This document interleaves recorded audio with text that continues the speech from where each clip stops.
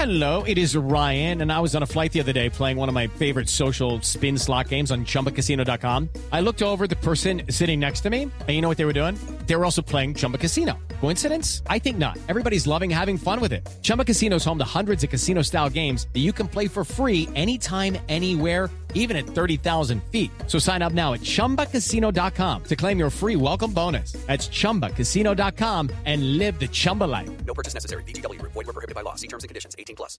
Hello, it is Ryan, and we could all use an extra bright spot in our day, couldn't we? Just to make up for things like sitting in traffic, doing the dishes, counting your steps, you know, all the mundane stuff. That is why I'm such a big fan of Chumba Casino. Chumba Casino has all your favorite social casino-style games that you can play for free anytime, anywhere with daily bonuses. That should brighten your day a little. Actually, a lot. So sign up now at ChumbaCasino.com. That's ChumbaCasino.com. No purchase necessary. VGW. Void where prohibited by law. See terms and conditions. 18+. Okay, round two. Name something that's not boring. A laundry? Ooh, a book club. Computer solitaire, huh? Ah, sorry. We were looking for Chumba Casino. That's right. ChumbaCasino.com has over 100 casino-style games. Join today and play for free for your chance to redeem some serious prizes. ChumbaCasino.com. No purchase necessary. Void where prohibited by law. 18+. Terms and conditions apply. See website for details. This podcast is part of the Sports Social Podcast Network. This podcast is part of the Sports Social Podcast Network. This podcast is part of the Sports Social Podcast Network. This podcast is part of the Sports Social Podcast Network. This podcast is part of the Sports Social Podcast Network. This podcast is part of the Sports Social Podcast Network. This podcast is part of the Sports Social Podcast Network. It's The Marketer's Report. This week, Patrizio Spagnoletto, Global Chief Marketing Officer, Direct to Consumer for Warner Brothers Discovery, weighs in on the difficult task of building and retaining consumer trust. Trust is a really hard thing to build and a really easy thing to destroy, and we have to be very respectful about that. Our partnership with iHeart has really helped us build that trust and that relationship with the on-air talent. The best thing for us to do is to build a relationship with our consumers. And if those consumers have a relationship with the DJs that are on air, then we want to build on that. House of the Dragon, which was one of our most successful, if not the most successful campaign we've ever done for a show, audio was a core part of that. As the #1 audio company, iHeartMedia gives you access to all. Every audience, live conversations, trusted influencers, and the insights and data you need to grow. Not just a media company, iHeartMedia is your access company. Go to iHeartResults.com for more.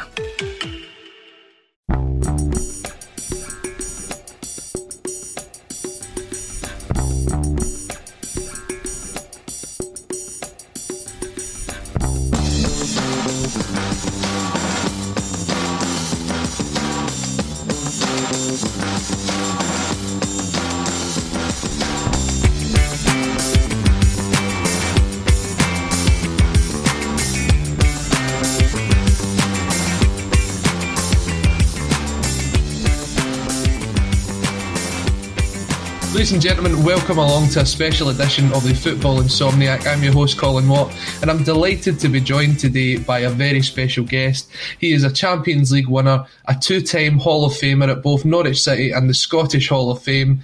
It is Mr. Lambo himself, Paul Lambert. How are you doing, Paul? I'm all right. I'm doing well. I'm enjoying everything at the minute, so I've got no problems anywhere. And we were just discussing before we came on air, we're recording this just as the lockdown restrictions are easing, and we're hoping that over the next couple of months or so we'll start seeing fans back in football and life returning to a bit of normality. Well, I think that's important for sport in general. I think general sport needs the fans, because without it you don't really have a sport really. It's a different game, whether it be football, golf, tennis, rugby. You need an adrenaline rush from the support, and I'm pretty sure all major sports that play, they need the fans in, especially football, because it's an emotional game, and I think it certainly will be more welcomed when everybody does come back.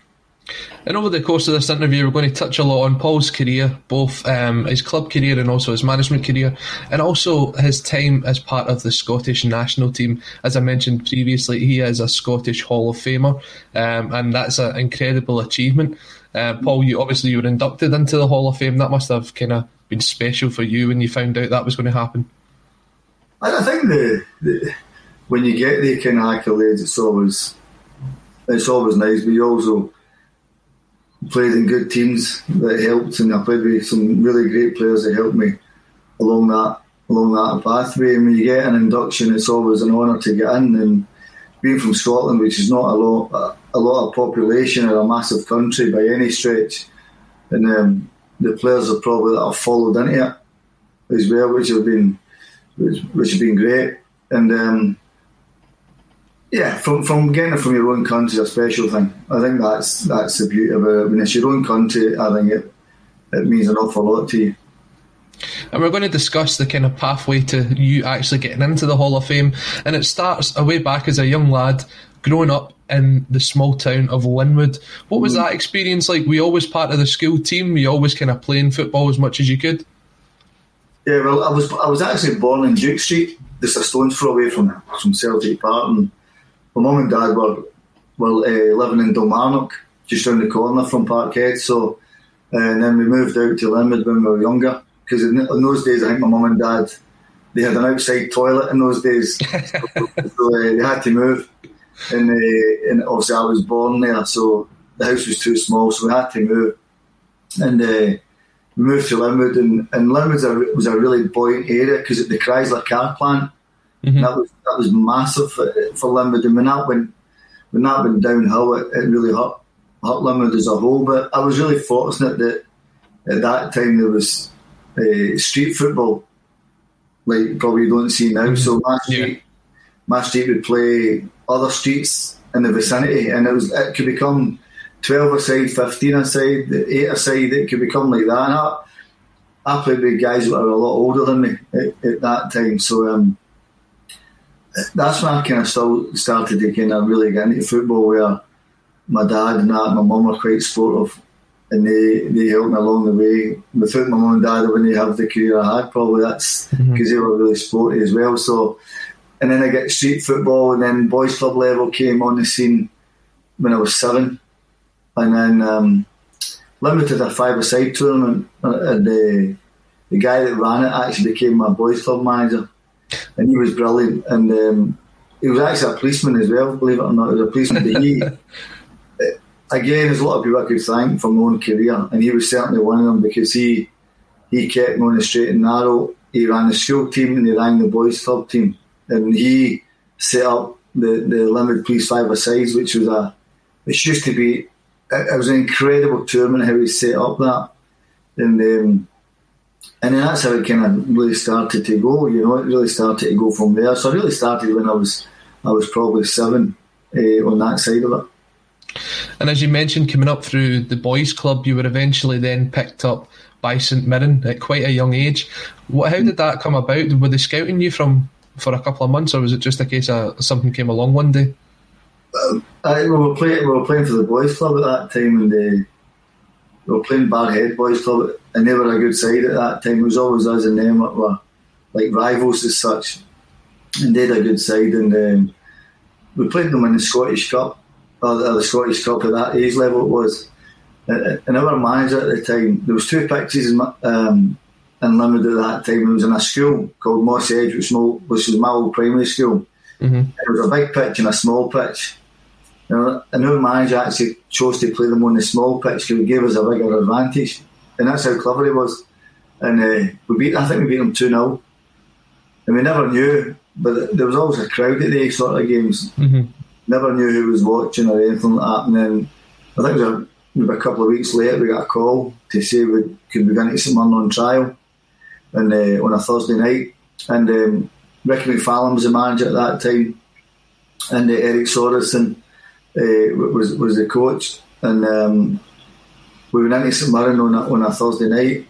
And the first night we went there was no other young players there, and we got our nights mixed up. And believe it or not, Stevie Clark and Dougie Sumner they were in part-time, Stevie and Dougie. And I don't know if you remember, but Love Street used to have a big running track round it. Yes, yep. And a big area behind the visiting end. Mm-hmm. And Stevie and Dougie took myself and a guy called Norrie McWhirter and to play two-a-side against them out in the back at Love Street. And we couldn't get a kick of the ball. That was it. And we were only 12 at that time, 12 or 13. And it wasn't. We got word to go back in the following Thursday. And all of a sudden, there was loads of kids from Renfrew, from Greenock, from Linwood, from Barhead, from everywhere around the area, from Postle, from Easter Craigs. St Mirren had a load of kids in there, and St Mirren were playing. They were playing Feyenoord at the time, and I went to the game, and Johan Cruyff was playing that night, and in the first leg, and St Mirren went on the second leg, and it wasn't long after that Ricky McFarlane resigned from St Mirren, and so we didn't know what we were doing. We were just told to keep coming in on a Thursday night to train. And you could have went in the following Thursday and there would have been other different kids there. If they didn't like you, they would say thanks very much, see you later. And the other guys coming in. So St Mirren appointed Alec Muller, Martin Ferguson and Drew Jarvie to do it. And I think that was the biggest turning point in my career and I always say thank God they three were there when we were growing up, because they never let us move. They kept an eye on us. They kept us on the straight and narrow. They kept us in good habits.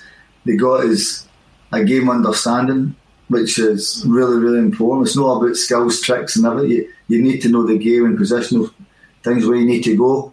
And Alec Muller, Martin Ferguson, and Joe Jarvie, I owe a hell of a lot to, because they gave me the good habits. And you see that a lot nowadays. There's a lot of kids that join the pro youth teams at the likes of 8, 9, 10, 11, and it's always the fans' dream to see people coming right through the system, right in and breaking into the first team, which is exactly what you did under the manager of Alex Smith. Now, a lot has been said about how he has been a sort of father figure for Scottish football, for a lot of talent that he's brought through. Do you think he actually gets enough credit for the players he brought through? Because it was almost a complete generation under him. No, it was, but it was Alec Muller, really, for me, that and Martin Ferguson and Drew Jarvie. They were the three that... Alec Muller gave me my debut when I was 15, 16. Against, my first professional league game was against Motherwell, and he put me on, and they were getting beat 1-0 when I went on. And for some reason, I kind of turned the game in St Mirren's favour and won 2-1. And he put me on the bench at Dumbarton, at the old Dumbarton, when I was 15 in a friendly, when I was 15. Then he gave me my debut when I was 16. And he kept me in the realms of that. And he gave me my debut against Aberdeen. We played the Love Street and we drew 1 each, and I scored. And right back was Stevie Clark at the time. Stevie was playing right back, and I was Stevie's kind of boot boy at that time as well. And Stevie played behind me. And I think Frank McGarvey played as well. Tony Fitzpatrick played. Really good players that I played with St Mirren. And then Alec went to Hibs, and Martin, and they all went, which was a blow for me, because I didn't know what to expect next. I thought, well, these guys are away. And then Alex Smith came in and he took it on again. He took it again and looked after it the same way Alec Muller did, and was great with us. He was, for every bit as good as Alec Muller was, Alex Smith was up there with him, because he kept us on the discipline role and the jobs that we had to do, and the ground staff, where we had to do everything on the ground staff, which was so important to learn. And plus, I played reserve football against men, and I never played what you see now, academy football, where you play against your own age. If I was playing the reserves, I'd play at 15, and I'd play against a guy who's 27 or 28, and all those sort of things. So I played against a guy called Rav Callaghan at Hibs, when he was a season pro. He gave me an absolute roasting. I didn't know what I was doing. I was 15, I was at Easter Road. But what I learned in club was because it brought me into good habits, and it made me grow up really, really quickly. And that's why I think at that time playing against men was going a lot quicker than what it probably does nowadays. Do you think that's part of the problem in Scottish football at the minute, is the lack of this reserve football? It's all about development sides and maybe 1 over 23 playing, but back in those days it was, if you were coming back into the squad, if you weren't playing on the Saturday, you were playing in the reserves. Yeah, 100%. And I know people have got their own opinion of it, but that's my opinion of it. Without that development and playing against grown men at that time, I wouldn't have had a career, because you needed to be thrown around, and you needed to realise you were in a professional sport, you had to win. Whereas maybe now the academy football is all development, and they take away the winning aspect, whereas you had to win, because professional sports are about winning. And if you can get a title or a trophy at the end of it, then brilliant. If you don't, then it's no probably where you want to take your career to go. You need to win things, and I think that's important that people went away from that. Whereas growing up, I was getting kicked around and thrown around with older men, and then you know how to handle yourself as you get older. Whereas, now maybe it's just a little bit different from when I was growing up.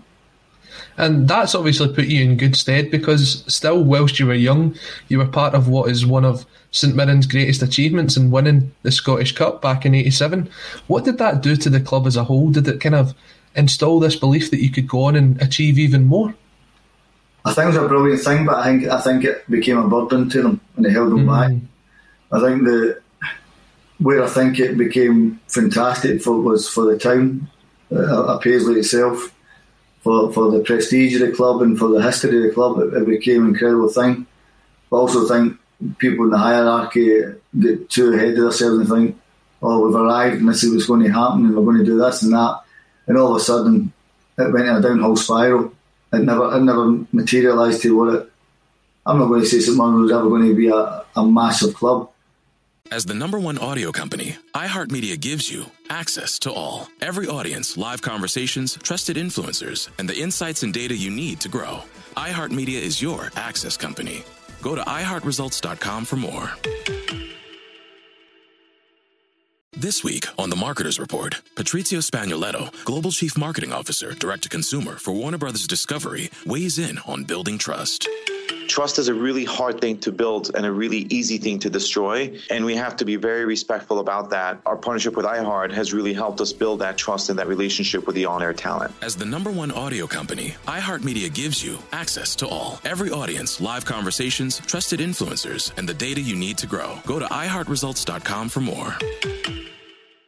But it should have been a club where it was just under that level of maybe Hearts and Hibs. Because the town was I think it's the biggest town in Scotland, I think, Paisley. So it became an unbelievable thing to do, but I also think it held the football club back, because I think people in the hierarchy definitely thought, well, that's us arrived, and we took it out. I think the club took the eye off the ball, and not long after that, and too many managerial changes, Alex Smith goes, and it just never stabilised from it. And you stayed at the club for 8 seasons, I believe, as well. Was there ever a point during that time where an opportunity arose for you to leave the club to maybe go to somewhere bigger or somewhere else? Well, I went to speak to Jim McLean at Dundee United. So I played in the Scottish centenary team against the Scotland team at Hampden. And we won 1-0, and we had a really good side at that time. And Jim McLean picked me at that time. He was a manager. And he came in for me to go. So I went up to speak to him at Tannadice, and the season was starting on the Saturday. And he asked me to go up and see him on the Thursday. So I went up and seen him, and he told me how it was. This is it. But he only gave me a day to decide. He said, I've got one day to decide whether you want to come or not. So I travelled back to my parents, and my dad said, what are you going to do? I said, Dad, I don't know. And he said, go with your gut feeling.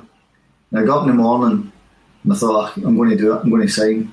So I was into St Mirren and I had a suit on and all that to tell. I think Jimmy Bowen was manager at the time, and I was going to tell Jimmy that I was going to leave. And I go to Love Street, and Jimmy says, what's your answer? What are you going to do? And I went, I don't know. So I went from my house to Love Street thinking I'm going to go. As soon as I hit Love Street, I think almost changed your mind right away. Aye, and Jimmy actually said, they said Love Street had the big kind of running track, gravel bit around the pitch, and he said, why don't you go and just do a walk round the pitch, come back in and tell me your answer. So I done that, walked around the pitch and I came back into to see Jimmy. He said, what are you going to do? So I'm not going. And that was my decision to not to go. So I stayed with Motherwell maybe a few more weeks after that, and then Tommy McLean came in and I decided I was going. I went to Motherwell. And as you said, you made the move to Motherwell after 8 fantastic years at St Mirren, winning the Scottish Cup. You kind of, one of your first experiences getting there is the time you're playing against what would then become one of your next moves is Borussia Dortmund in the UEFA Cup. Now you've moved from St Mirren to Motherwell, you're playing in the UEFA Cup. Did you think that one day you could actually get to that level? No. You know, it's a funny thing because we the first leg was in Dortmund, and the time when Sky first came on the scene, I used to watch German football, and it was a Friday night, and there was a programme called Sat 1, and Sat 1 was always Bundesliga Friday night games. Mm-hmm. So I always used to watch it, and I always used to see the atmospheres and think, dear oh dear, look at the atmospheres there. And my son was due to get born, and Motherwell get drawn with Borussia Dortmund away, and I said to Alec McLeish, I said, I'm not coming if my son's not born. I want to be there and see my son being born. So he went, okay, no problem, because obviously Tom McLean was the man before, he was brilliant, and Motherwell at that time had a really, really good side under Tom McLean. Mm-hmm. And God rest him, a lot of guys have died at that team that I played in, and guys that had so much joy with playing with. They're Jamie Dolan, Phil O'Donnell, David Cooper, incredible players, and Paul McGrillen. Really sad, but we had a really good side at that time, and we got drawn against Motherwell and against Dortmund at that. And I said to Ali, I said, I'm not going to come. I said, if my son's not born. And he was born just before maybe 2 days before the team flew out to Dortmund, and then we played the game, and I had one of the games where I had a really good game. But I remember doing the warm down with Billy Davis. Mm-hmm. Two years like, my God, imagine playing in front of this crowd every week. That's true. And 3 years later, I ended up playing there. There was a player that you mentioned, and you sadly spoke about the fact that some of that team that you played with are no longer with us. I just want to kind of touch on Paul McGrillen. Now, he was sent off in the second leg of that game, and then he lost his battle, sadly, with the mental health aspect. When you look at football nowadays and you look at the abuse that players are getting, can you see why football really does need to act in this terms of mental health and help players out? I think it's a terrible thing. I think the guys that I played with, Paul, Phil, Jamie, David Cooper, really sad what happened there. Guys were a bit more in age. Obviously Cooper's a bit older, but really, really sad. And mental health is a massive, massive thing in the world, let alone football. And one thing about being a footballer, you have to be really mentally strong. I don't do really social media at all. I don't go near it. I don't touch it. I'm not interested in it, to be perfectly honest with you. I know that's the way of the world, but when you see what's happening in the world with all this abuse to people, you're getting into arguments with people you don't even know and who hide behind these things, and I really think it's not a nice place to go into with that. As a footballer, I was always brought up to play the game, never really getting embroiled with any praise or negativity. I always stayed in a flat level with it, and that's the way I've lived my life, really. So I came from a generation where it was never prominent. I know it's the way of the world now, but the football people, players especially, ones who maybe don't make a lot of money out of the game, and finish football at 35 and they don't have a career or the finances to support themselves or their families, that is tough. That is really tough. And if there can be more be done, then it's a great thing for people to look at. But it's no social media, and that for me is not a great. Yeah, it's not a great communication level, you know. And obviously, just touching on Paul again, he sadly did pass away. What was your memories of playing alongside him? He was one that I think was kind of underrated amongst that team, wasn't he? That era, or that time, Motherwell, as I said, the four lads, Coop was just leaving Motherwell when I came in. I played a few games with him. Phil O'Donnell had a great time with great player, played him at Celtic, great player. Unbelievable fitness, Phil O'Donnell, incredible fitness. Jamie Dolan was a brilliant guy, just a really honest pro, good guy, no any problems. It was a great player to play with, a very underrated player. And Paul McGrillen was probably one of the life and soul of the dressing room. The way he was, it was so chirpy and bouncing in and banter and all good things like that. And a really good footballer, really good finisher, Paul McGrillen. And but what you see sometimes in a dressing room, you don't know what's happening behind closed doors. But Paul, you never ever thought for 1 minute that would have happened there. It was just so sad, so sad. But life and soul of a dressing room, that's for sure. And it is, and if anyone is watching right now and they are going through their own personal struggles, then do reach out. There is people that will be there that want to help you. It's a problem across the whole of the UK that needs to be resolved. And if anyone does need their help, then please do reach out to the right authorities, and you'll get what you need. I think that's important. I think that's the important thing you're saying there. I think the important thing is speak to people that can help you. Don't hide behind it. Just speak to people. I think that's the best bit of advice is don't bottle up yourself, you know. It's I think that's really, really important going forward. Yeah, I think this whole pandemic's made the mental health crisis across the world a lot worse. And those that were struggling before have made it even harder on themselves at times. And I think that, as you said, the most important thing is to reach out, to speak out, and people will listen to you. So if you are in that situation, please do get the help that you need. So moving on, obviously 3 years at Motherwell, 3 fantastic seasons, UEFA Cup, finishing third as well. And then you kind of leave and you've got trials with PSV and Dortmund. How did those come around? So I was coming out of contact at Motherwell and Brad McKinnon, who was another really great fullback at Motherwell at that time, signed for 20 Enschede in the summer. And that was when the Bosman ruling was kicking in. Mm-hmm. And Brad phoned me one day and said, an agent wants your number. Will you speak to him? I said, yeah. So a guy called Ton Van Dalen phoned me, and I never knew Ton at all, never met him. And he says, Paul, do you want to go and trial abroad? I mean, yeah, that'd be great. He said, well, give me 10 days and I'll tell you, I'll see if I can get something for you. And sure enough, 10 days he phoned me. He says, Paul, what's your plan? I said, well, Motherwell are going to Northampton in pre-season tomorrow. He says, pack your bags and come over to Holland. So anyway, I done it. Never told Motherwell where I was going.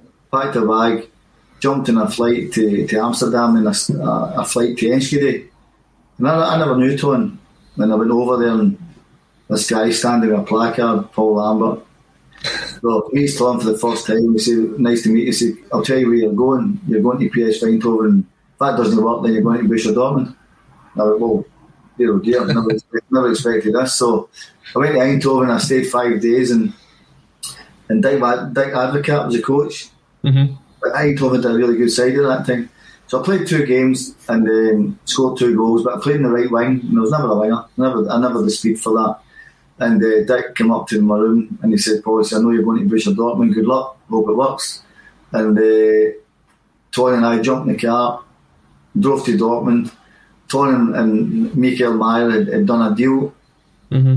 If the trials went well, the deal was already there. If it didn't go well, I went back to Scotland, and God knows what I'd have done. And went and meet the Dortmund guys in a mini tournament, and I realised then I was in big time football because I've never seen a support like that in a friendly. So yeah, that's how it kind of came about. Played 4 trial games, and then they asked me to sign, and then that was me. And it was probably the career defining moment, really, which turned my whole career upside down. You just mentioned that you don't know what you would have done if the Dortmund trial didn't go well. Yeah. Was there any other options on the table in Scotland or in England, or was that a case of is PSV Dortmund or back to Motherwell? Yeah, and Motherwell wouldn't have been a shoo-in because Motherwell didn't know where I was. I never told them at that time. I was taking the Bosman rule, and it's a strange thing because John Mark Bosman, I actually spoke to him just about a month or 2 ago, and because I saw the documentary on him on BT Sport, and I tracked his number down. I got a hold of his number, and I actually done a Zoom call with him because I was one of the first ones to take it on. It was a brilliant conversation I had with him at that time, so I never realised the extent of what he'd done. And I don't think anybody does realise until you watch the documentary. Then you think what the guy put himself through, and basically I just wanted to thank him really for doing it because it turned my career, my fortune upside down really. So it's a big thing for him to have took the world of football on, and so it was a nice conversation. So, but nobody ever knew where I was. Mother never knew. Probably the first time Mother knew is when I signed. Basically, that's when we knew. And there was no other options on the table in Scotland or in England at that point? No, nothing. No, absolutely nothing. No, so it was like taking a 10 pence over there and throwing it in the air and catching and saying, take your gamble and hopefully it works, you know. So you're moving and making that move even now from Motherwell to Borussia Dortmund would be incredible, but back then it was just as big. What was your expectations when you signed the deal? Were you thinking, it's going to take me a wee while to get used to the football over here, I'll try and get the odd minutes here and there, or were you expecting just to kind of continue your development? When I went over there and I seen the players, no. Did I think I was ever going to walk into the team, or did I ever think I was going to start? Did I ever think I was going to make the bench? Never. Because the guys that won World Cups, the guys that won Serie A, guys that won Bundesliga titles, the Brazilian internationals there, the European footballer there, the half the German national team were there. And I thought, well, one thing I'm going to do is going to go learn. I'm going to go and learn what it is like over here. And that was my mindset. And we trained on a Thursday. And Pablo just signed from Juve for 7 million Deutschmarks at that time. And then Pablo just won the Champions League the season before. So Pablo came in and Otmar came up and said that if Pablo's knees doesn't hold up for Saturday's game against Bayer Leverkusen, then you play. So I thought, okay. And the first half was an absolute disaster. I was up against a guy called Paulo Sergio who he ran me ragged. But just by pure luck, I scored just before half time, so that gave me a little bit of confidence. And I remember getting to half time. I said to Andy Muller, Andy, what's right, what's left, what's man on, what's time? So I never knew the German language in football terms. And it was like a whirlwind. The game was just bypassing me really by. You know, anyway, we lost the game 4-2. And we played Fortuna Düsseldorf on the Tuesday night. And Otmar come up to me on the Monday and said, Paul, he said, I was happy with you, but if Pablo's fit, I'm going to put you on the bench against Düsseldorf. I said, okay, no problem. It's no an issue. We're training Tuesday morning, Pablo's knee doesn't hold up. He puts me back in, and I've one of the games where I could have closed my eyes and the ball was going where I wanted to go. I set up 2 goals and everything worked. It went pitch perfect. And from that moment, it just went poof, like that. And then I never missed a game, really. It's almost as if you were playing FIFA on the PlayStation. It was just everything was going perfectly. Everything just clicked. The team, the support with me, the individual players, the dressing room, the camaraderie we had, the coach we had, the fan base we had. Everything was just. And as the season went on, I realised I was playing for a special team. Really, really special team as the season went on. You mentioned just before that you kind of went over there to add to your learning experience. And it's something that we've seen in more recent times with a lot of young Scottish players heading over there. Bayern Munich have certainly picked a couple up, and even the English players, guys like Jadon Sancho, Jude Bellingham, all making that move across to Germany. What is it about the German football that attracts these young talents to go over there to aid their development? Well, I think if Bellingham and Sancho, for example, who go to more club, Dortmund, Sancho's played in front of the crowd, so you know how special a club it is. Bellingham is not, but playing terrifically well. I think he'll see the full size of the club once the crowd starts to come back in, but he's playing absolutely fantastic at the minute. I think the development of them is great. When I went there all the years ago, I had to learn the language through the dressing room, whereas now they have teachers and classrooms and things like that. It's a different thing, so they probably get a little bit more luxury that way, whereas I went in, I had to learn everything as I went through it, the language, everything with it. So that was a learning curve on its own, just trying to get the language right. But now English is so universal, everybody speaks it. So I'm pretty sure the dressing room at Dortmund at the minute, a lot of English speaking lads there. I went in there. You had guys that spoke English, but you also had guys that didn't really speak English. So, and you had to learn what was going on around about you. So the language for me was one of the most important aspects you had to get. On the kind of aspect of Sancho and Bellingham, and even ex-Celtic youth players like Liam Morrison going to Bayern Munich, do these players look at it as there's a better chance of making the first team by going to Germany than staying at their clubs here in the UK? No, if you're going to Bayern Munich and Dortmund, I don't think. Do you know, it's a question I get asked a lot. I think the young players, I think it's great if you get the right club, you get the right coach, you get the right players. If you go to a club where maybe you think, well, I'm not going to get a game, or am I going to be in the squad, or I'm not going to be in the squad, that becomes difficult because you want to play. You want to play. I went over in an era where, as I said to you, 4 guys won titles left, right and centre. World Cups, winners, European Champions League winners, Euro 96 winners, Serie A title winners. I had guys that were riddled with success. And I had to fit into that bracket of, can I do it with them?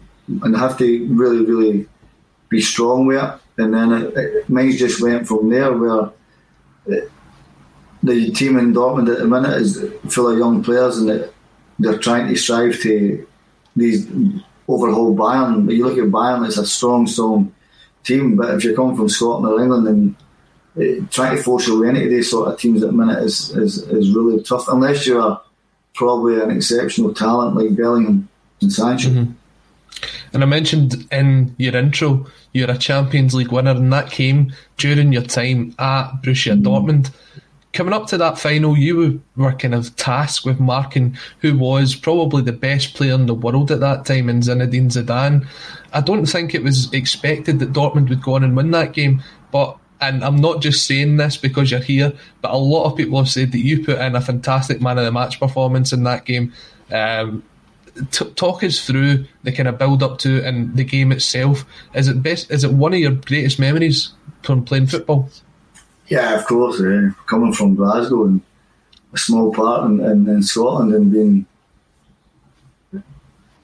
in the company of great players to win the European Cup / Champions League is an incredible honour. And to play against Juve in the final, arguably against one of the greatest teams in the last 20-30 years, Juve at that time, Zidane, Di Livio, Deschamps, Del Piero, Christian Vieri, Alan Bosic, unbelievable team, Juve. And we obviously playing in Munich was a great thing for us. I played in Munich, but was it as hard as what people actually portray it?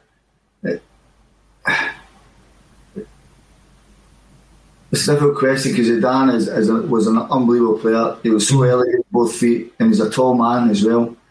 And I've met him since the final, and we had a chat when I saw him at Real Madrid. So incredible player, but I was used to that role because I played against Mehmet Scholl, Stefan Effenberg, Jorge Hagi, Hassler, all great number 10s in their own right. I played Rivaldo, all these. I knew the role that it consisted. Where you had to do it against Zidane was probably unbelievable discipline, where he was in the pitch. So if the ball, for example, was away on the left side and he drifted to the right, you had to forget the ball and look where he was, because you know if he got it in a space where he could hurt you, you were in trouble. So I was used to it. That's not to say it wasn't a tough game and keep my eye on him, but I was used to that role of doing that, and as I said, everything just went my way that night. And obviously you became the first British player in a non-British side to win the Champions League. That's something that everyone will be talking about in pub quizzes for years to come. Probably quite a few people's had that question in a pub quiz over lockdown, but it's a kind of special way to look back on your career with that. What have you done with the winners' medal? Have you still got it?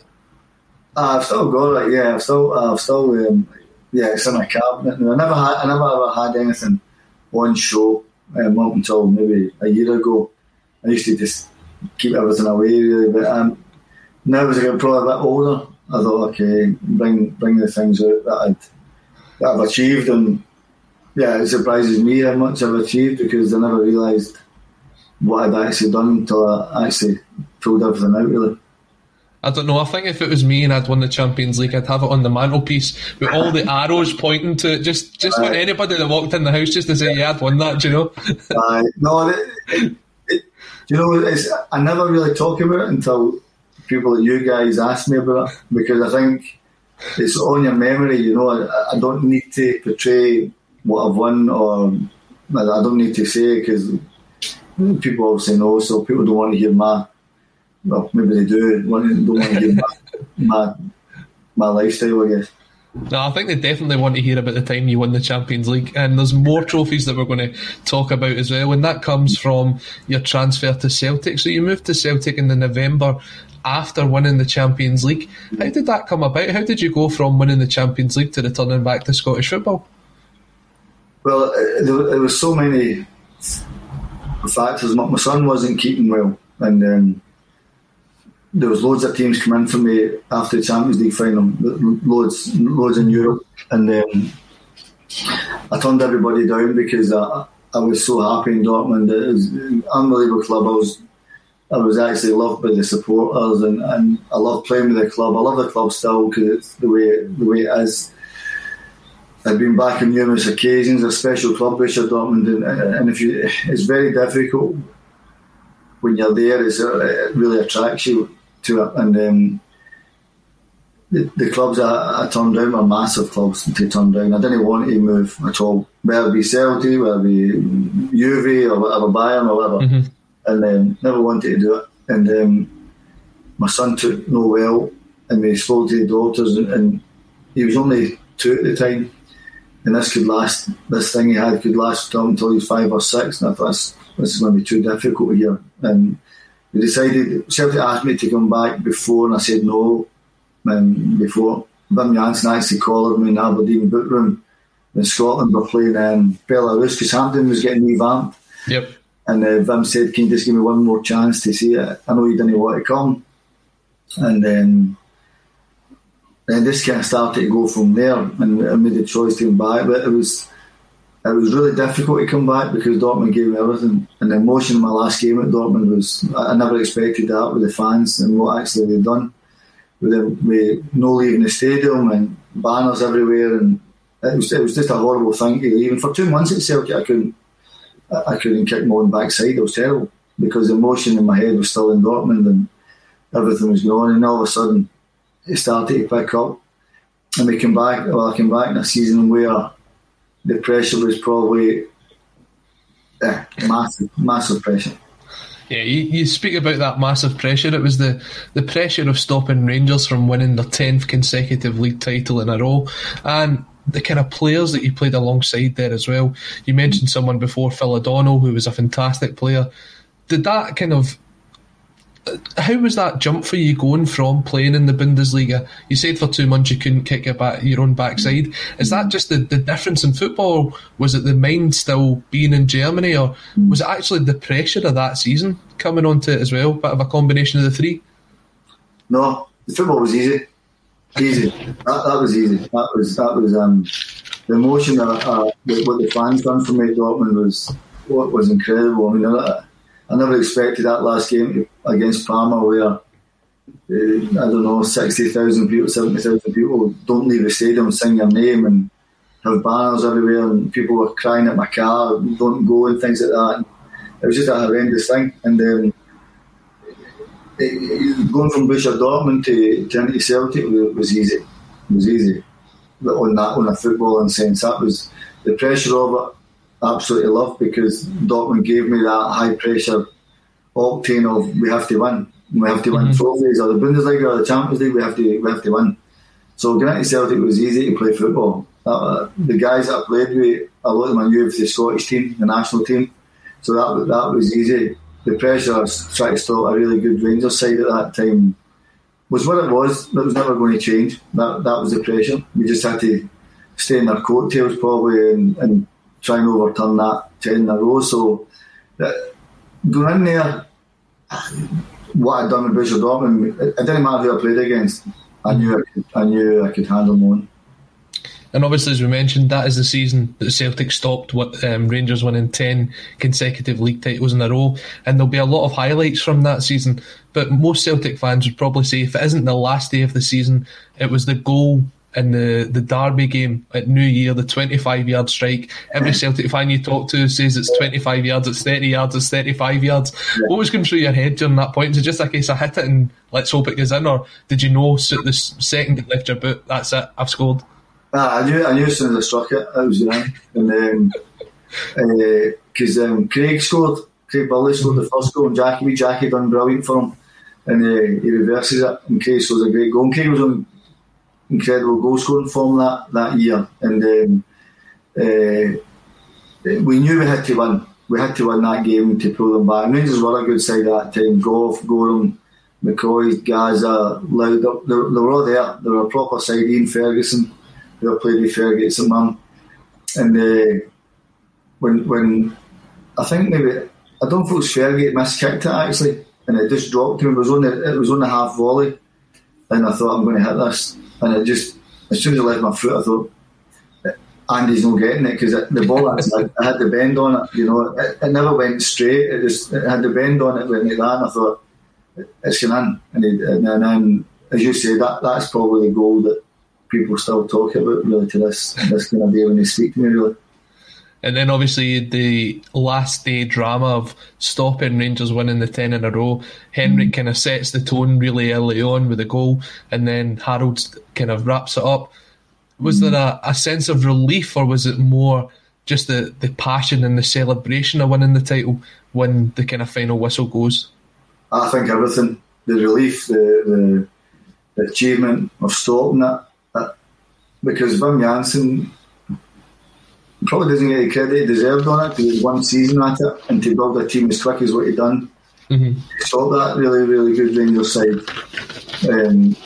We deserved to win it, the title. We deserved to win it. So Henry scored a great goal, and then after that it became a bit nervy because there's no noise coming from Tannadice, so you knew probably Rangers were winning at that point. And then Harold scores the goal that makes it at 2-0, and then so it was a mixture of probably relief. The job has been done. The 10 in a row at that time, you thought probably never would happen again until this season. And so the pressure of it was huge, because you had 60,000 in there demanding that you had to win. But that was the beauty of it, playing for Celtic. The pressure on you was massive. And for how long did the celebrations go on into the night? Was it a late one? Oh yeah, that was. Do you know the big thing for that I always remember that, and it's a silly thing. I remember that they were the celebrations were going great, and it was all starting to die down. And I remember sitting in the dressing room there, and Paul McStay came in, and I remember Paul saying, "I just want to have a kind of a word with you." And I never knew Paul at that time, and he came in and shook my eyes. I just want to say, absolutely brilliant. And I thought Paul McStay, because McStay for me was one of the great Celtic players and captains in his day, Paul, and that meant a lot for Paul McStay to come in right after the game and came out and saw me, and because I probably played in the same role as him, sort of a little bit here and there either way, but it meant a lot because I thought Paul McStay was one of the greatest players that Scotland's produced. I guess it was almost like a kind of passage of rights of Paul's era handing over to yourself to guide Celtic on for that sort of next period, and we'll get into that and we'll talk about the kind of years under Martin O'Neill in a wee bit. But during that period of time in Scottish football, it was almost common for Scotland to qualify for major tournaments. Now this summer coming up will be 23 years since Scotland last played in a major tournament, and I have to say I actually don't remember a lot of World Cup 98, so I'm really looking forward to this summer because this will be the first one I really remember. But that qualification campaign, it was almost a case of Scotland were just really expecting to get through. You were drawn against Austria, Sweden, Estonia and Belarus, and there's the game that every Scotland fan will remember, and it was the one team in Tallinn. Tell us a bit more about that. What was that experience like? It was weird.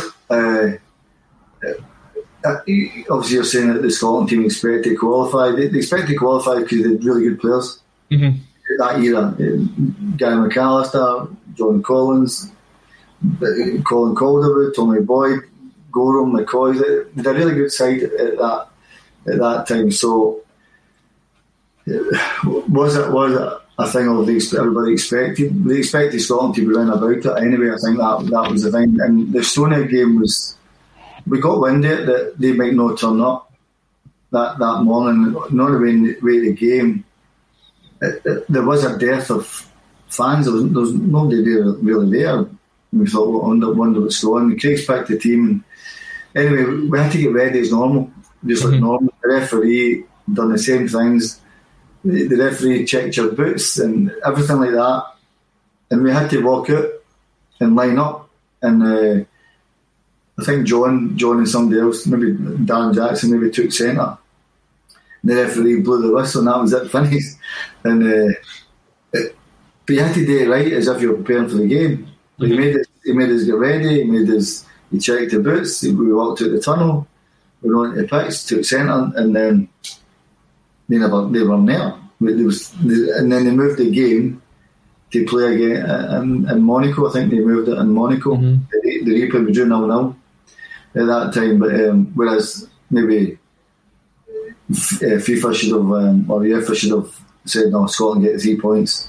Or maybe that was the big kind of talking point, wasn't it? It was the kind of president of the UEFA at the time, the Swedish man, I think it was Johan Andersson his name was determined for Scotland and Estonia to replay that game. And a lot of criticism was put up there because they believed he was doing it to best Sweden's interest to help them qualify as well. Looking back on it now, do you think Scotland should have got the 3 points for that, or was there something kind of underhand at play? 100% we should get 3 points. That if that happened now, you'd have got 3 points if a team doesn't turn up. So I think there was a dispute on them with a bonus system or whatever it was, Estonia. So it's their prerogative not to turn up if they don't want to play. But UEFA should have turned and said Scotland get 3 points. We shouldn't have been made to go to Monaco and play them. Whether it was a draw, whether we won or not, we shouldn't have been made to go to Monaco and plus get Scotland fans to go to Estonia, then Scotland fans to go to Monaco. So it wasn't right. It should have been Scotland should have got 3 points for it. And thankfully it didn't really come to much. Although it was not the 3 points, it was only the 1 point. Scotland did qualify, although the last day of the campaign was certainly an interesting one. Basically looking at the table, Scotland had to equal or better Sweden's result to get through. Scotland were at home that day to Latvia at Celtic Park. Another last day triumph at Celtic Park. You must have been starting to get used to those.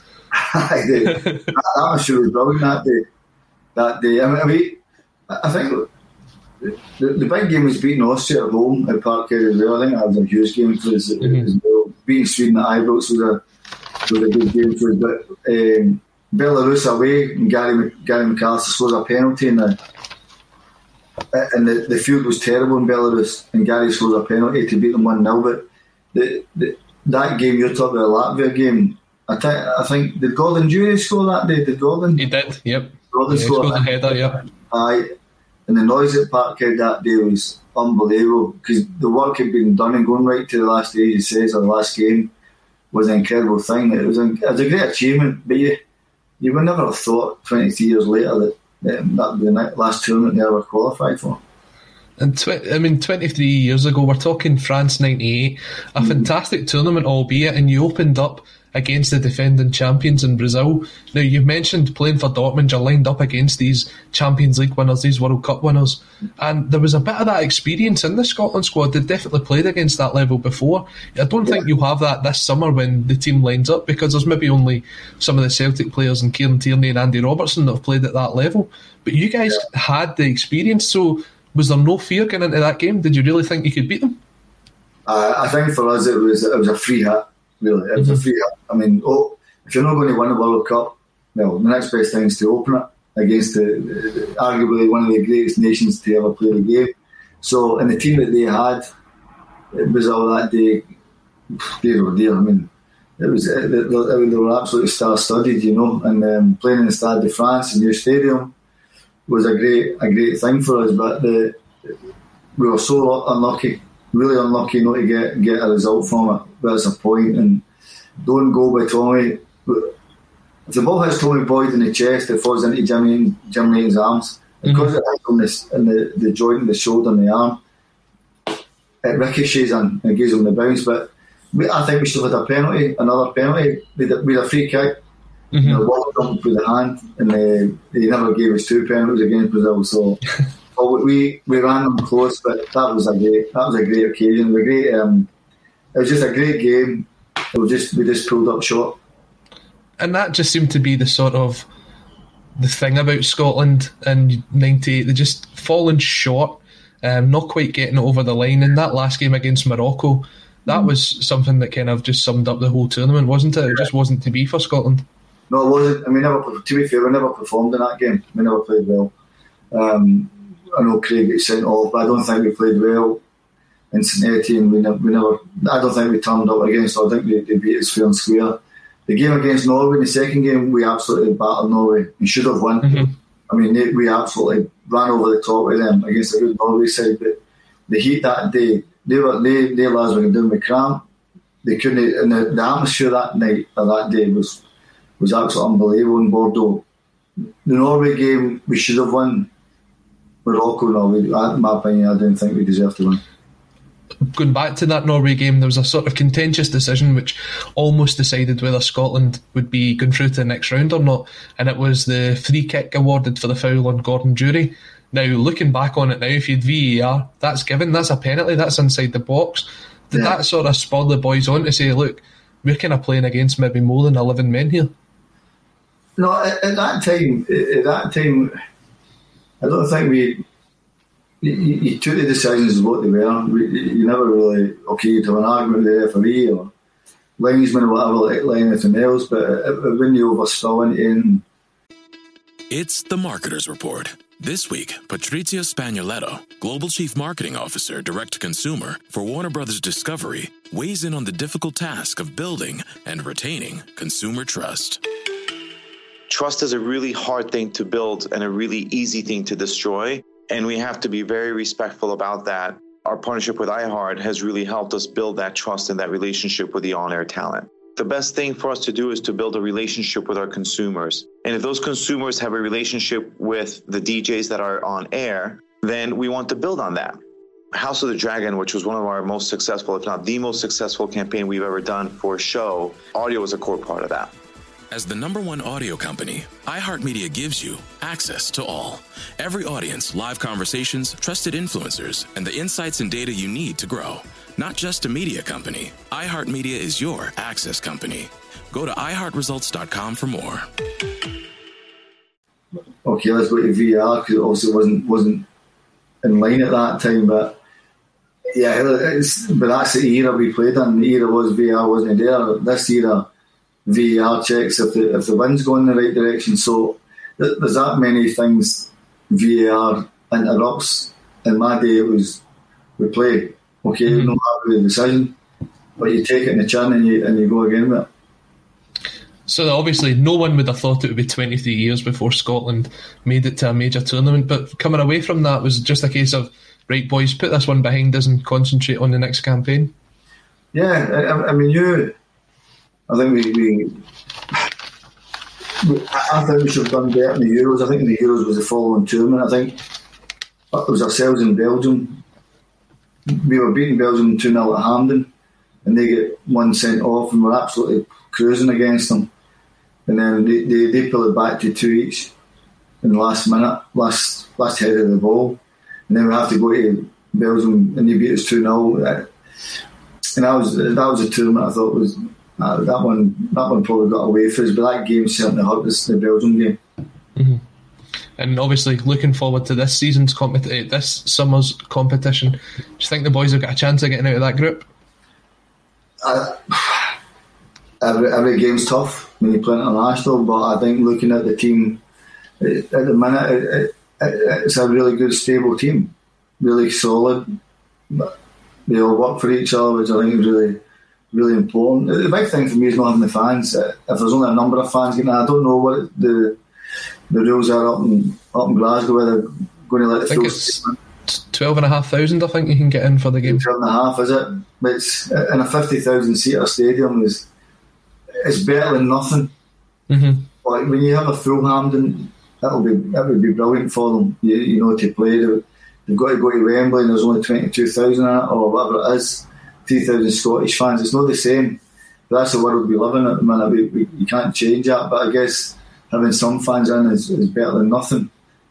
Can they get out of the group? Yeah, they can. They can, because I think they're a decent side. Yeah, and we obviously, everyone here at A State of Mind wishes the Scotland team all the best for this summer's competition, and I'm sure we'll be covering it, so keep an eye on that one. Just going back to what was maybe your most successful time in terms of winning trophies and picking up medals. It was your time at Celtic under Martin O'Neill.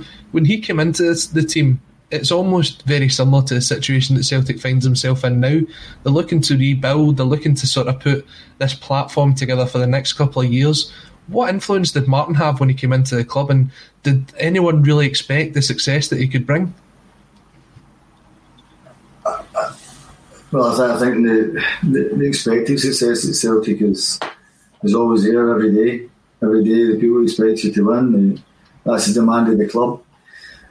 Did anybody ever think that it would go as well as what it did? Nobody knew. We needed somebody like the gaffer to come in and take the club by the scruff of the neck and drag it through. And he was absolutely brilliant for us. We were terrible the year before, and we never get going at all the year before. We lose the league by 21 points, which was unacceptable. And the gaffer came in with Wally and Robbo and turned it right on his head and kept the good players there and brought ones in to help us, and it just took off. We became strong, we became unbelievably quick, we became an incredible dressing room. The team spirit and the drive and the hunger was there, and we were, for the years he was there, I thought we were excellent. And some people would say it's some of the best football that you played was under Martin O'Neill. You won the Football Writers' Player of the Year in 2002. You formed a really good partnership in the heart of midfield alongside Neil Lennon. And as difficult as this is for a lot of Celtic fans to kind of talk about, you went on to have the best European run that Celtic's had probably since the 1970 final, getting all the way to Seville and then just coming up short. Before we talk about the final, tell us about the build-up and the kind of run that you went on. Obviously you scored against Stuttgart. Would that be your highlight of that kind of run? I just thought we were a really good side. I thought we were really strong. Whether we're ever going to beat a Bayern or Dortmund or a Juve, nobody will ever know that. But we took Juve on in the Champions League and beat them at Parkhead. We took Bayern on and got a draw. So anybody that ever came to Parkhead was always going to find it difficult against us because of the atmosphere and the team we had. The run we had was, I just think we had a great belief in us that it doesn't matter who comes to Parkhead, we're going to win. And I said, it doesn't matter who came there, Didn't matter what team came there, we had that belief that we were going to win, and the gaffer had that installed in that, and everybody would run through a wall for each other, and that gave us a platform to have success, where we had that, and you had Henry who would score for us out of nothing, and it's a great saying, you're only as good as your strikers, and Larsson was one of the best. So when you look at Henry and the goals that he scored for us, and I'm talking Henry way back in Wim Janssen's time, Henry would have done it when I first came back as well. So we had a striker who could score goals out of nothing for us, but we had some really talented footballers that knew the game, and with a manager that gave us a belief that we could virtually win every single game. You had that run all the way to Seville, and you played Jose Mourinho's Porto in the final. A lot of players that have been interviewed since have said they've not actually watched the game back. Are you in that camp? Have you seen it back? No, I've not watched it. No. I'm not watched it. And people always say try and not have any regrets in football, but that's probably my biggest regret, is not winning that, because it was arguably, and I know it's different eras, and I would never compare my era with Celtic team against the current era, or Gordon Strachan's era, or Ronnie Dyler's era, or anything like that. But I think, if you look at my era, it would be hard pushed for any day teams to play against us at that era. I think we're only second to the Lisbon Lions. They're up there on a pedestal with ourselves. But the Martin O'Neill era, I think, comes second. People probably beg to differ with it, but that's just my opinion on it. And I mean, it's a fantastic occasion. So many Celtic fans travelling over to Seville, turning the city green and white. And you mentioned before you had the fantastic nights against Bayern Munich, against Juventus. A lot of people expected Celtic to kick on from then and to become one of the real powers of European football. Why do you think that is that it didn't happen? Finance. It's easy. It's an easy question. The finances, if Celtic had got the exact same finances as the big European hitters, TV money, Sky money, it's no stopping it. It's no stopping it. And if Celtic ever got to the Premier League, which I don't know would ever happen, you give them a few years to find their feet, the finances the same, there's not going to be any bigger. I know that for a fact. Through experience, I know it for a fact. The club is massive, and you'd have to build another tier on the stadium to compensate for the amount of fans that would like to come and watch it, because it's a global club. But it's an easy question. The answer is finances. That's all it is. That's different. If they're playing a different league and the finance everybody else, that's an easy question. When you look at it, then, do you think that the side that you were a part of were overachieving, or do you just think that from that point on it just got daft compared to money in football, and the wages and the transfer fees just got to the level where Celtic couldn't keep up? No, I don't think we overachieved. I don't think that. We certainly never underachieved in that run. I think we just fell short in that final through one or two more reasons that could have happened for us, but we just fell short in that, and but we were a hell of a side. And I don't think I should ever underestimated. We were a hell of a side, and I don't think too many teams would have liked to play against us. Just a kind of retort, a kind of theoretical one here, even, because you couldn't really do it, but if you compared the Borussia Dortmund side that won the Champions League against that Seville side, and you played each other, who do you think would have came out on top? I thought, okay, here's a diplomatic. If it was a two-legged affair, I think Dortmund would win. And, if it's one-legged at Parquet, Celtic would win. If it's one-legged at Dortmund would win. So the Dortmund team, well, as I said before, was incredible. I think I played with two great teams, different from each other in many aspects. One was incredibly high in the highest league, one of the highest leagues in Europe at that time in Bundesliga, and won the highest honour. One was playing in a country where it's not viewed as strong as any other countries like England or Germany or Italy, but the club is huge and the demand of it is huge, and just falling short.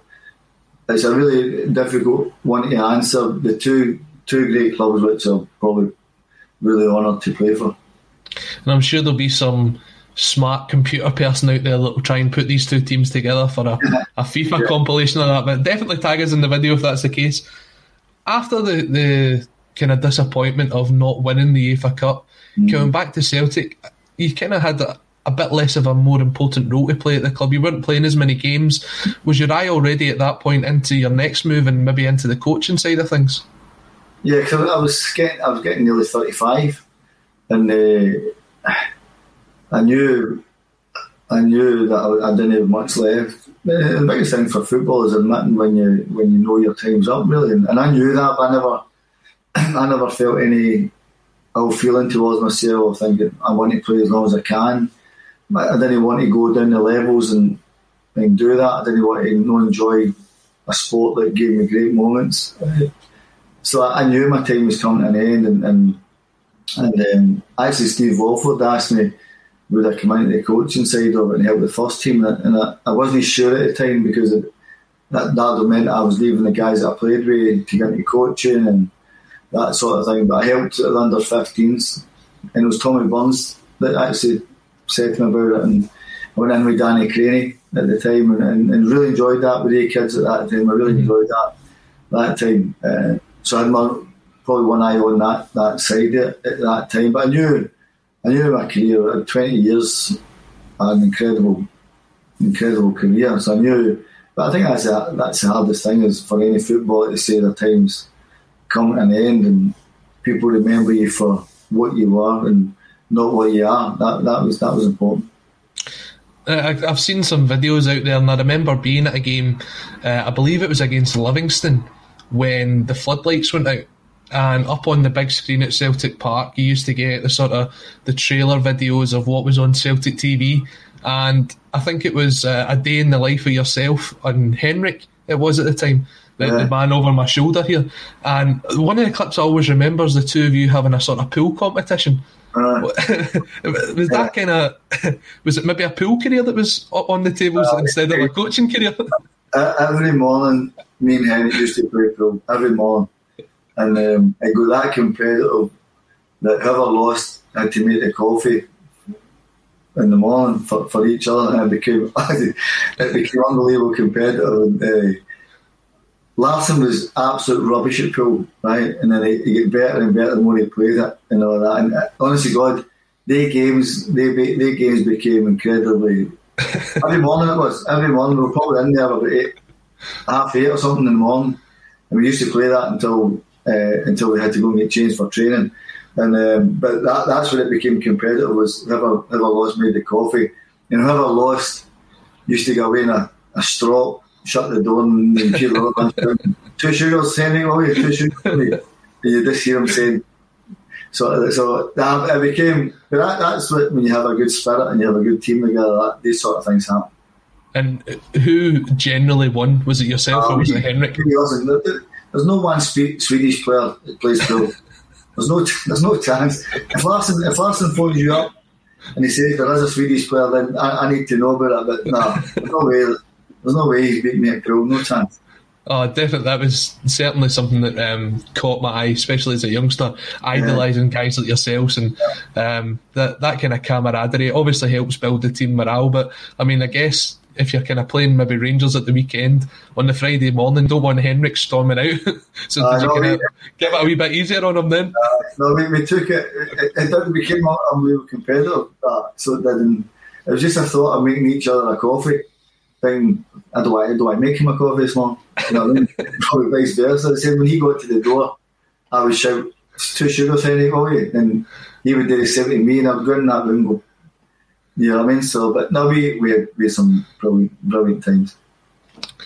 And then obviously you moved on and you finished your career at Livingston, and that's where the coaching side of things came into it. You kind of, how difficult is that kind of final game when you just know, I'm not going to pull these boots on again. I'm not going to play professional football again. My career's now coming to an end. That must be one of the most difficult days in your life. Yeah, because you know when it's gone, it's never coming back. You know, it's never there. The mind sees it, but the legs can't take you there. And I think because of the standard that I did play, and the things that I'd won, I never really wanted to drop below that. And I was always used to kind of winning trophies and medals. I didn't want to drop below that, and that was a big thing for me. But once that's gone, it's never coming back to you. Don't matter who you are. It's one thing that never beats time. Mm-hmm. Time always beats you as a footballer because you've only got a short span that you can play the game. So, and that's where I say, going back to your point earlier on about the mental health issues, is what does a footballer do or a sports person when they finish at mid-30s? So it's really difficult, really, really difficult. But I was fortunate I went into the other side of it, and so I'm very, very lucky. And I think everyone can agree that the kind of career after playing football has went almost as well as it did on the park. You've been introduced into the Norwich Hall of Fame after taking them up to the Premier League. You've been managing a couple of teams in the Premier League. Looking at it, you're only just past 50 now. You've managed over 600 games. You're still relatively young in terms of managers. How long do you think you've still got in this, and where do you think your next career move will be? I don't know how long you have in management with it. Again, that's an open book, really. Where I look at Roy Hodgson and people like that who in his 70s and still going strong. It's an incredible achievement. So I like Ferguson, Arsene Wenger. I've had some great meetings with Ancelotti, Pep, Jurgen. I spoke to Antonio Conte. All great guys, managers in their own right. Roger Schmidt when he was at Leverkusen. I'd been everywhere talking to the guys and seeing their views on football, and I enjoyed that when I left Aston Villa. I enjoyed going around Europe and seeing different managers and how they went about it.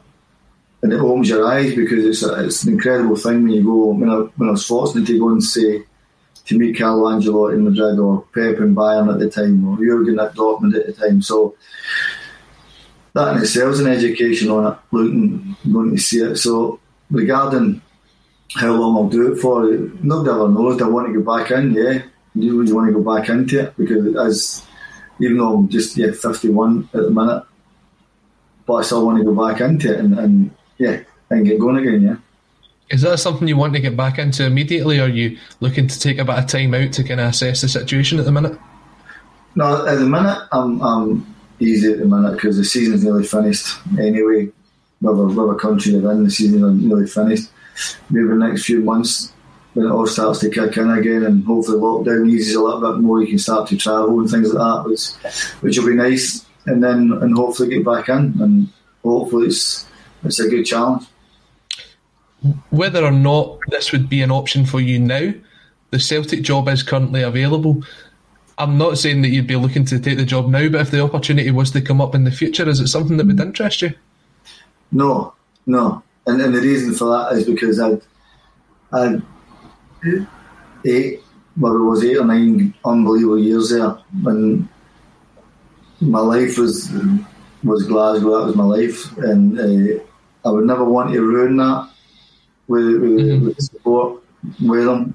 I know what it's like as a footballer. I don't know what it's like to manage or coach there, but I certainly know the pressure of winning things there, and I was fortunate to play in great sides that did win a lot of stuff there. So would I want to ruin that? No, I wouldn't. I love going back. I've only ever been back once in 16 years, and I've done that the other week against Rangers. So the only time I'll probably ever be back at Celtic is probably when I get an invite, or maybe I can ask to go and watch a game or something like that. But I wouldn't want to tarnish what I had on.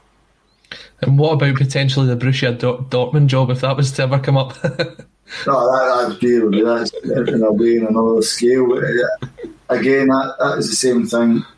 I love the club. Had some great, unbelievable moments. Great time there, and everything that somebody from Scotland could ever wish for, what that club gave me. So, and again, the support that I had for the fans.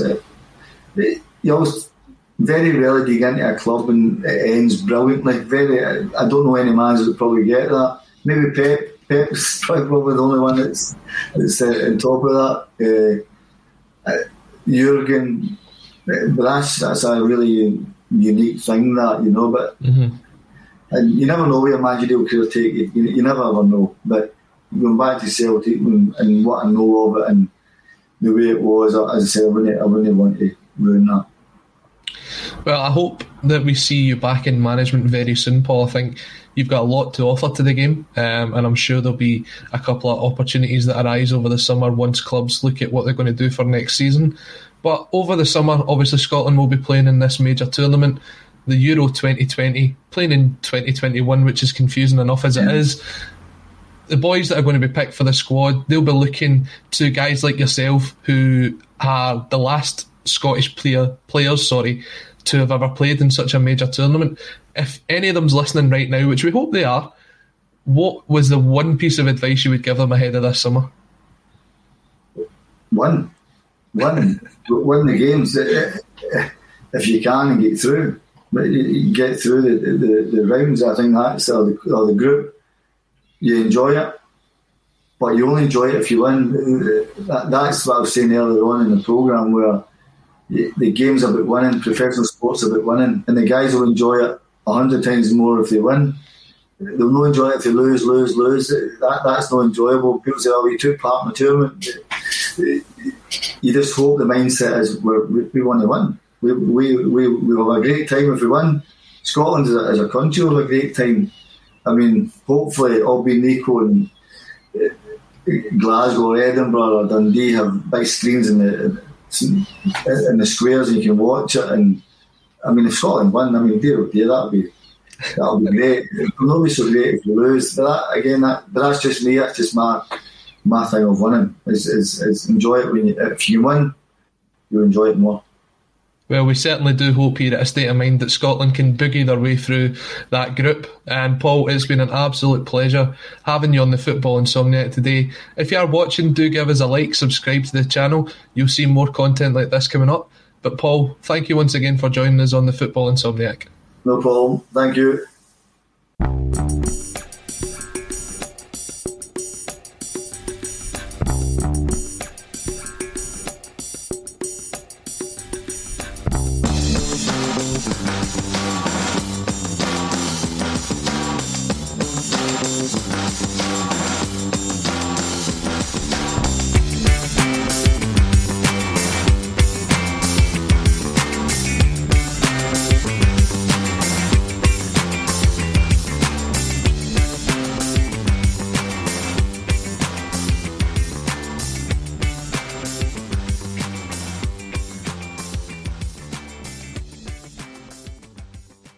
As the #1 audio company, iHeartMedia gives you access to all. Every audience, live conversations, trusted influencers, and the insights and data you need to grow.